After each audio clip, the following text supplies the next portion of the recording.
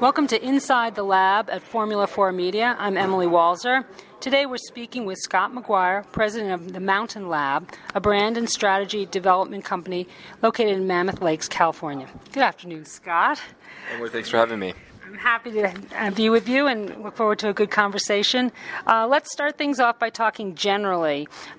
Please provide some background about the urbanization trend we're seeing in outdoor and how and why this trend evolved, and maybe give some factors driving this trend forward in 2016.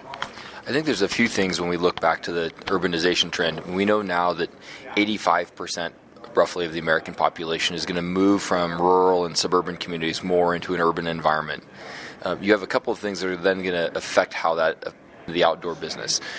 Starting in maybe the early 2010, we started to see some of the fashion companies start to co-opt some of the looks and the aesthetics that were coming out of outdoor.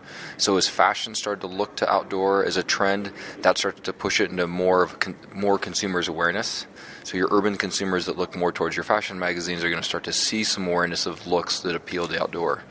I think you couple that with having the consumer who's more likely to live in that urban environment is more likely to live in a tech world, they're more likely to live in a highly organized world, and that there's a psychographic that happens where that person starts to seek a natural experience. But that person that's looking for that natural experience doesn't want to let go of a style or an aesthetic that they've developed in their urban life. So they might be comfortable with their technology, they might be comfortable with urban lifestyle, they might be comfortable with fashion, but they want to have outdoor experiences and they want that product to be able to work in those outdoor experiences. So what you end up with is a large consumer base that's looking for products that have an urban style with an outdoor function. And that, I think, is really what's been driving this trend that way. It's come slowly from the outdoor brands responding to demand, but it's also happened with action sports brands, surf skate brands, and some of the fashion brands also very quickly encroaching in space that was traditional outdoor. That's actually very interesting what you were saying about the urban consumer kind of craving nature in a way. I've heard that more and more recently. I'm wondering if we'd like to just investigate that a little bit more by the popularity of Venture Out, which is this new and thriving venue and outdoor retailer. That seems to have really resonated with folks here and in the urban setting, not just young companies coming up, but sort of how some of the other companies like Adidas Y3 and Nike ACG, as well as core brands, are sort of approaching this urban trend. Could you talk about maybe some of those companies and what you're seeing, how they are going after the urban outdoor experience? Sure. So a couple of things I think that have happened is that traditional outdoor relied on people being myopically identified to a single activity. And people would self-identify as being a climber or a kayaker or a skier. And then we had other places where someone was a fashionista or someone else was a surfer. So you had these different camps, and these silos existed for decades where people lived only in one or the other. What's happened now is that you have a little bit more homogenization. You have a generation that's coming about where they are comfortable being able to move between those. And instead of moving from one silo to the next, they just expect the silo walls to come down. That urban customer expects to be able to move backwards and forwards with fluidity between that different spaces. So instead of saying, I am a climber, I am a kayaker, that person has a more of an experience-based mindset. I do kayak, but I also skate, and I may also surf, and I also want to do yoga, and I also care about how I look and how that's presented. So that's something that we're going to see in that urbanization space.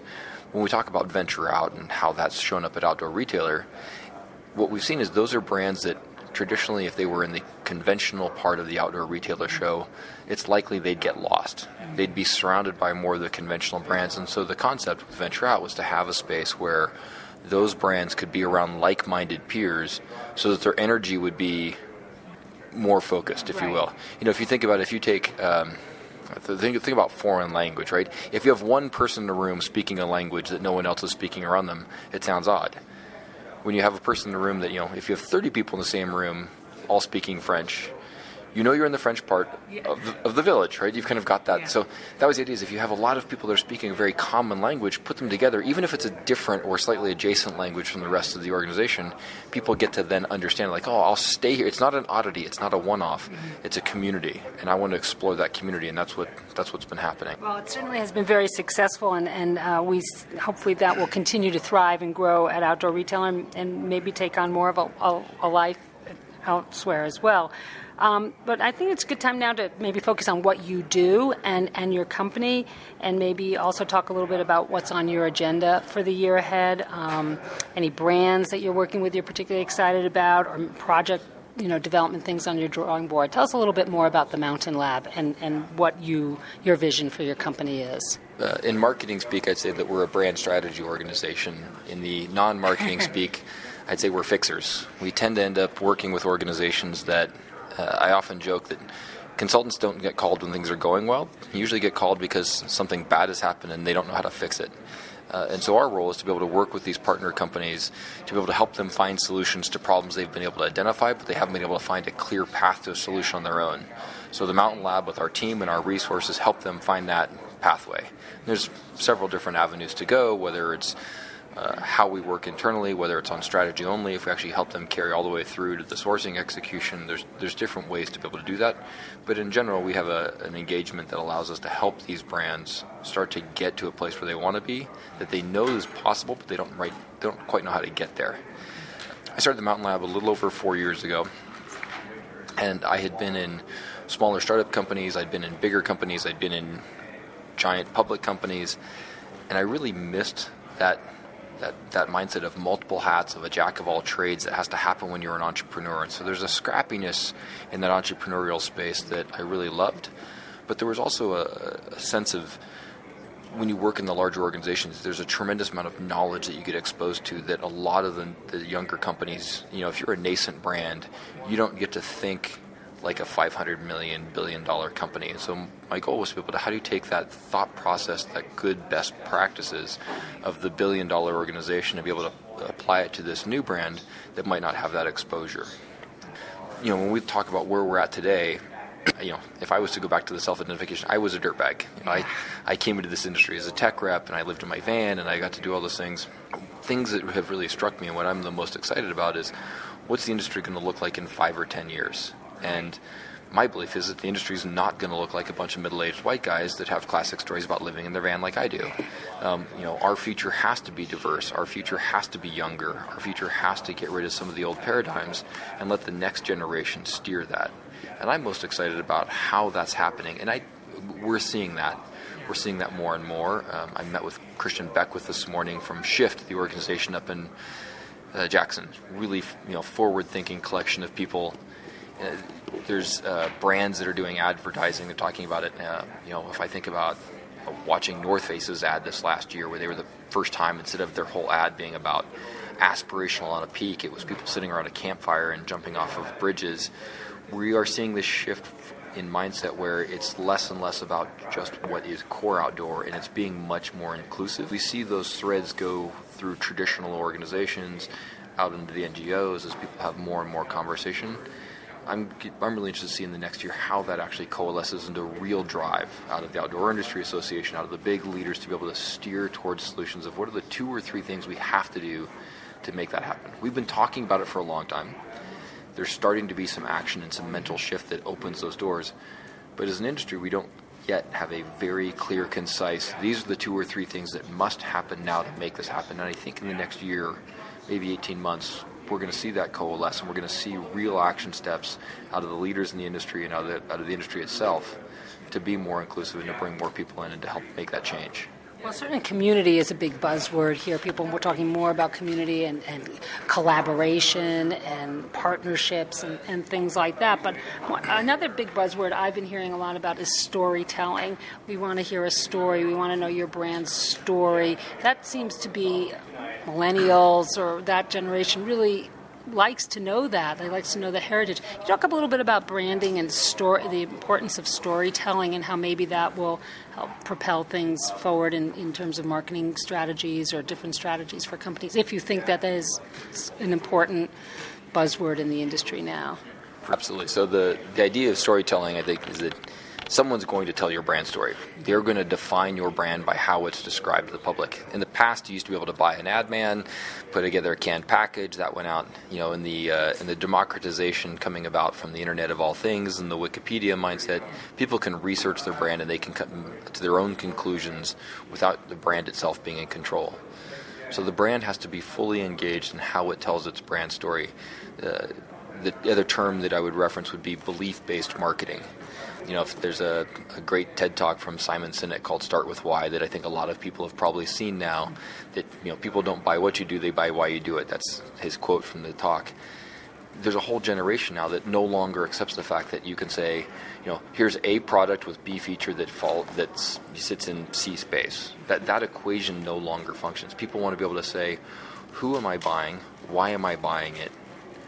What is this going to do for me? What does this brand say about me? And does what that brand say about me align with my own goals? Mm-hmm. And the storytelling aspect is getting that person to then say, you know what? You used to say, I will buy that Gore-Tex jacket from that brand because it's that price point with those features for me. That worked for generations. Yes. It's not going to work in the future. Someone's going to say, I like what that brand stands for. And so if I'm going to put the badge of that brand on the badge of me, keep in mind that what's happened with social media is that everyone has their own brand now. Yeah. When someone they're creating their own brand, they're saying this is who I am, this is what I stand for. And so it's almost like a brand has to earn the right to be on the billboard of their customer.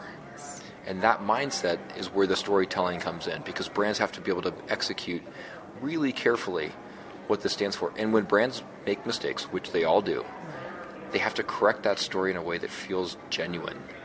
If someone feels like they're trying to sweep something under the rug, all of a sudden, is that they had that bubble gets burst. You can fix it, but how you fix it and with what level of legitimacy so that consumer feels that level of trust is really, really, really important. And I think that's going to change dramatically how we market product for years. And, we did a panel here in Venture Out yesterday that touched on this a little bit.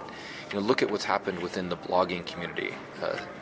You look at people that used to function on primarily gear reviews, right? They're blogs that all they did was write gear reviews. And now, some of those bloggers are saying, look, 25% of our business is the backbone. Mm-hmm. That's actually an exact quote from Stephen yesterday.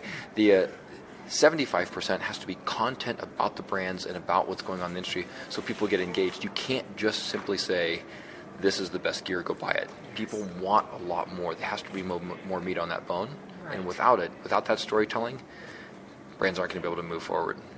I'm going to continue on the theme of change for one more thing in terms of the industry. And one area people have been talking about is the meaningfulness of trade shows and the change going on in trade shows. And with younger brands coming up, are trade shows still relevant? Do you deal with any of when you're fixing problems, those questions of how to show your product, when to introduce your product, what is the best way to do that online? Any of those things that seems how you bring a product to market now and brand. Is a trade show still an important part of that process? Phenomenal question, and there's definitely been a lot of conversation. It's been a conversation for years, but I'd say there's been a heightened question about that over the last couple of years.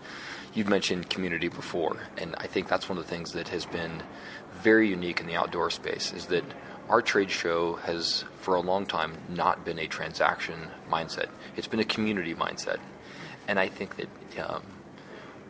as dates have moved, or whether you write paper or not, all these other questions, at the end of the day, there has to be a place where people congregate. They have to be able to get together and have that sense of community so that we're not divergent. We're not individual businesses. Remember, the one thing that's beautiful about the outdoor industry is it's one of the few places where the leaders in the industry and the new guys all hang out. CES is this same weekend. I'm going to suspect that Sony is probably not hanging out with Samsung doing shots at a bar with a brand new upstart that may eat their lunch in 10 years. That happens here. And that's something that makes this place special. That's what makes this being in this space very unique. So in that regard, I think that trade show part is very, very valuable because you can't experience that on your own. Now, I think that there are challenges around that when you have regional buying shows and you have the challenge of when you're going to move and you have a hard goods timeline. It's completely different from a soft goods timeline. Those are all the logistical sides of it. But to your question, are trade shows still relevant?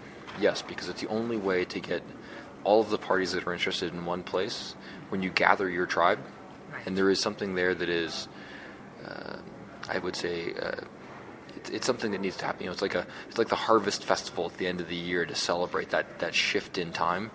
That's what the trade show and that gathering of community does. Is it's that resurgence of like, all right, here we go, and it can be here we are together bemoaning the fact that it's warm and there's no snow in the east, but we've done that together, and there's something cathartic about being able to bemoan that together versus suffering on your own, and to learn from your other peers about how they're doing that, whether you're a brand or a retailer, or to celebrate the high fives, like, oh, this is great, there's tons of snow here, we're doing this.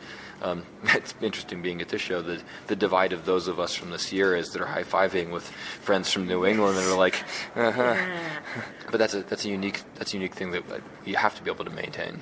I'm going to ask one final question here. We talked earlier about sort of a younger generation coming up here. I've noticed that more and more. Are you feeling the outdoor industry is sort of in a time of transition, a little bit of a new guard coming in, a little bit of a changing of the guard here, a bubbling up of newness? Do you feel optimistic about the growth in the outdoor industry? I do. I think that change is always painful. So going through periods of transition aren't necessarily easy. But in general, I would say that the outdoor industry, more often than not, has leadership that is willing to let the next generation make their own mistakes and step up to the plate, and in many ways is advocating for that. We don't tend to have a lot of protectionist, no way, not until I'm 1 foot in the grave are you going to be able to lead the company. We don't necessarily suffer from that the way some other industries do. And so I do feel like in general the organizations at all levels of management, from the highest of senior management that are trying to bring in the next tier, all the way down to middle and younger managers who just want their one report to be able to move into their position, we have a level of comfort with that. With that, there's an embracing of new ideas that's going to be a dramatic shift. I think there's always a tension most of the time where the generation above tends to want to move at a slower pace than the generation below, and that's been consistent generation after generation. But that change will happen, and it will happen quicker than one generation is ready and slower than the other one wants. But it will be there, and in 5 to 10 years, the people that are leading organizations now won't be the same ones. There'll be a different group that's there, and they're going to have a different execution. At the end of the day, I would say that the generation that's in charge now, or the leadership center, the one thing that they have to do is they have to help protect the values, and they have to make sure that the values of why we do what we do is set. And then the next group will come with their own solutions. At the end of the day, if you and I want to go on a road trip from Salt Lake to New York, it doesn't really matter how we get there, as long as we both agree that New York's the destination. Right? You want to fly, I want to drive, we're still going to end up in New York. Right? We might debate the merit. As long as we all agree where the industry wants to go and what the industry stands for, we should let each person that's participating help craft their own path to get there. We just have to be very aligned on what that end destination looks like. And I feel like that's, going back to the earlier part, that's where I think the next 18 months is going to be really exciting, because the industry is really going to know this is what that vision looks like. This is what that destination and success is going to look like and feel like, so that the next group can come in and say, we agree with you, we're on board, but let us drive the ship to get there. Well, Scott, thank you very, very much. You've been listening to Inside the Lab podcast at Formula 4 Media. This is Emily Walser.